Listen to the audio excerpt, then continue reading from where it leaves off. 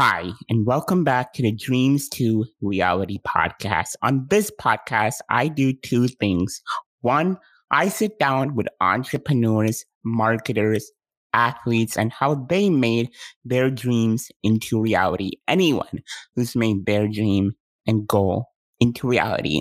I also will tell you guys stories on how your favorite companies got started, stories on how a certain hot topic got started, more stories about myself and how that kind of really impacted me. And on today's podcast, I'll be telling you guys a story on my life and how certain procedures that I had done really impacted me in a positive way. So without further ado, let's get started.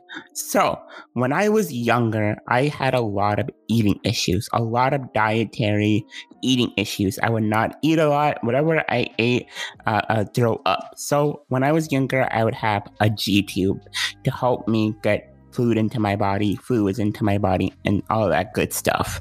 Now, I don't really remember too much of how I got my G tube. I don't really too much on how that was like. So for today's story, I'll be telling you guys about a different story. Now, as I got older, I got diagnosed with something called eosinophilic esophagitis. Basically, it's an allergic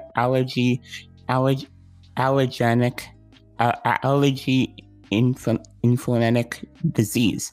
It's like an allergy, and it really impacts me internally instead of externally. Now, people won't know how my body would react because you can't see it outside of my body. Sorry, that was a really hard word to say. Anyway, and what doctors would do to really see like how my body would react because of this disease is they would introduce different food groups. So like dairy, for example. So for 6 weeks, I was allowed to have dairy. And then after that 6 weeks, I would go in and I would have a procedure done. And then after another 6 weeks, I would not have dairy at all. And I would go in and get that procedure done. Now, today's story is about that procedure, about what that procedure was and how it kind of really impacted me. So, let me explain it. So every single morning before the procedures would get started, I wake up pretty early. And how these procedures would work, first of all, is they would take a camera and put me to sleep and then put that camera down my throat and into my stomach to see like how that for certain food group, how me eating those certain foods would react in my body. And if I was allergic to it or not allergic to it. So every single morning, sometimes it would be the morning, sometimes it would be the afternoons, but every single morning, for this case, I would wake up pretty early. Now I live in Naperville, and to get to Naperville to downtown Chicago, especially to Commerce Hospital in Chicago, it's a really long drive. So every single morning, I would wake up pretty early and we would drive down to Chicago. Then we would park in the Commerce Hospital of Chicago parking lot. We would get like, there would be like a little VIP, and the valet would probably park my car. I would walk in, go to the elevators, and go up. Now, the cool thing about these elevators that I found really cool is they would have like this like little voice in there, like a robot, and would say going up or going down. I thought that was really cool and wanted to share it with you guys. But anyway, we would go up these elevators and I would get up to the floor where I have my procedure done. I would walk into the waiting room. Now, this waiting room, it wasn't too big. It was pretty small, actually.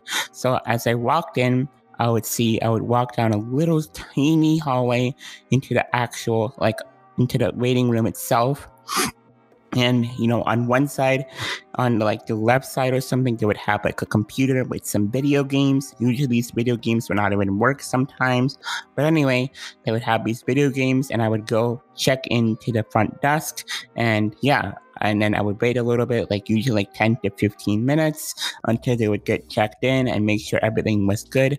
And they then would call me inside where they would put me in like one of those rooms that you stay in before you go into the actual operating theater. And in these rooms, they would ask me a couple of questions like, hey, what medicines are you on? And it would usually be a lot of medicines because of my eating issues. I was on a lot of medicines to help me not throw up, because usually every morning, even to this day, I throw up every morning, and it's really easy for me to throw up and get nauseated. So I'd have certain medicines to kind of help me out and make sure like I didn't throw up and stuff. So I'd say, hey, I'm on this medicine. Also, at that time, I was on growth hormone shots because I wasn't growing.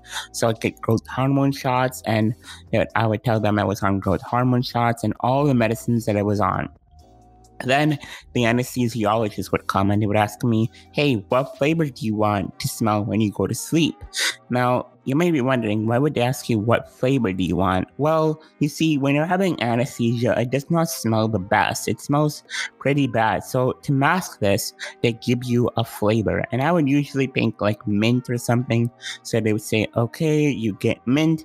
And also, I would also tell them like, hey, because like usually when I have these procedures done, I'll throw up. So I would tell them, hey, I'm going to throw up and stuff. My parents would tell them that, and me too. And so that they could watch out for that and make sure that I didn't throw up as soon as my procedure would end. So yeah, they would ask me, hey, what flavor do you want? Then some other doctors would come in, they would check in with me and say, hey, this is what we're going to do and stuff. And then the nurses would come in after when it was time to get ready, and they would wheel me down to the operating theater. It was a pretty long drive, I would say. I mean, at least at that time, it was pretty long. It was pretty far away. And then they would wheel me down to the operating theater, and I would move from the bed that I was in that room into the surgical bed where they would be doing the actual surgery. Then after a couple of minutes of them getting ready, they would put on me some tracker things, some stickers to track my vitals. And I think they would also take my IV, because you have to do that when you have surgery. So they would do my IV and stuff. And then sometimes they would do my IV before I had the procedure done, and sometimes they would do it after I had the procedure done. So yeah, they would do my IV and stuff, and then they would put on my mask, and I would usually count to 10. So I'd go like 1, 2, 3, 4, 5, 6, 7, 8, 9, 10. Then as I usually hit 10, I would really be off. I would be blacked out. And then after I woke up a couple of hours later, because, I don't know what happens because I'm asleep. I don't really see them putting down a camera down my throat. I'll wake up a couple hours later, and there would be like a nurse, which she would ask me, hey, what do you want to drink? Because when you usually have these procedures done, for some apparent reason, you need to have fluids. So I would usually pick apple juice out of all things, and I would drink the apple juice. And then after I drink the apple juice, I would get ready to take all of the stuff out, and there would be like wires all over my body. I mean, it was crazy. First, they would take all the stickers out, all these stickers that would track my vitals out. Then they would go into the process and take my IV out. And usually this is not a good process. It kind of hurts. It's like a Band-Aid being taken off.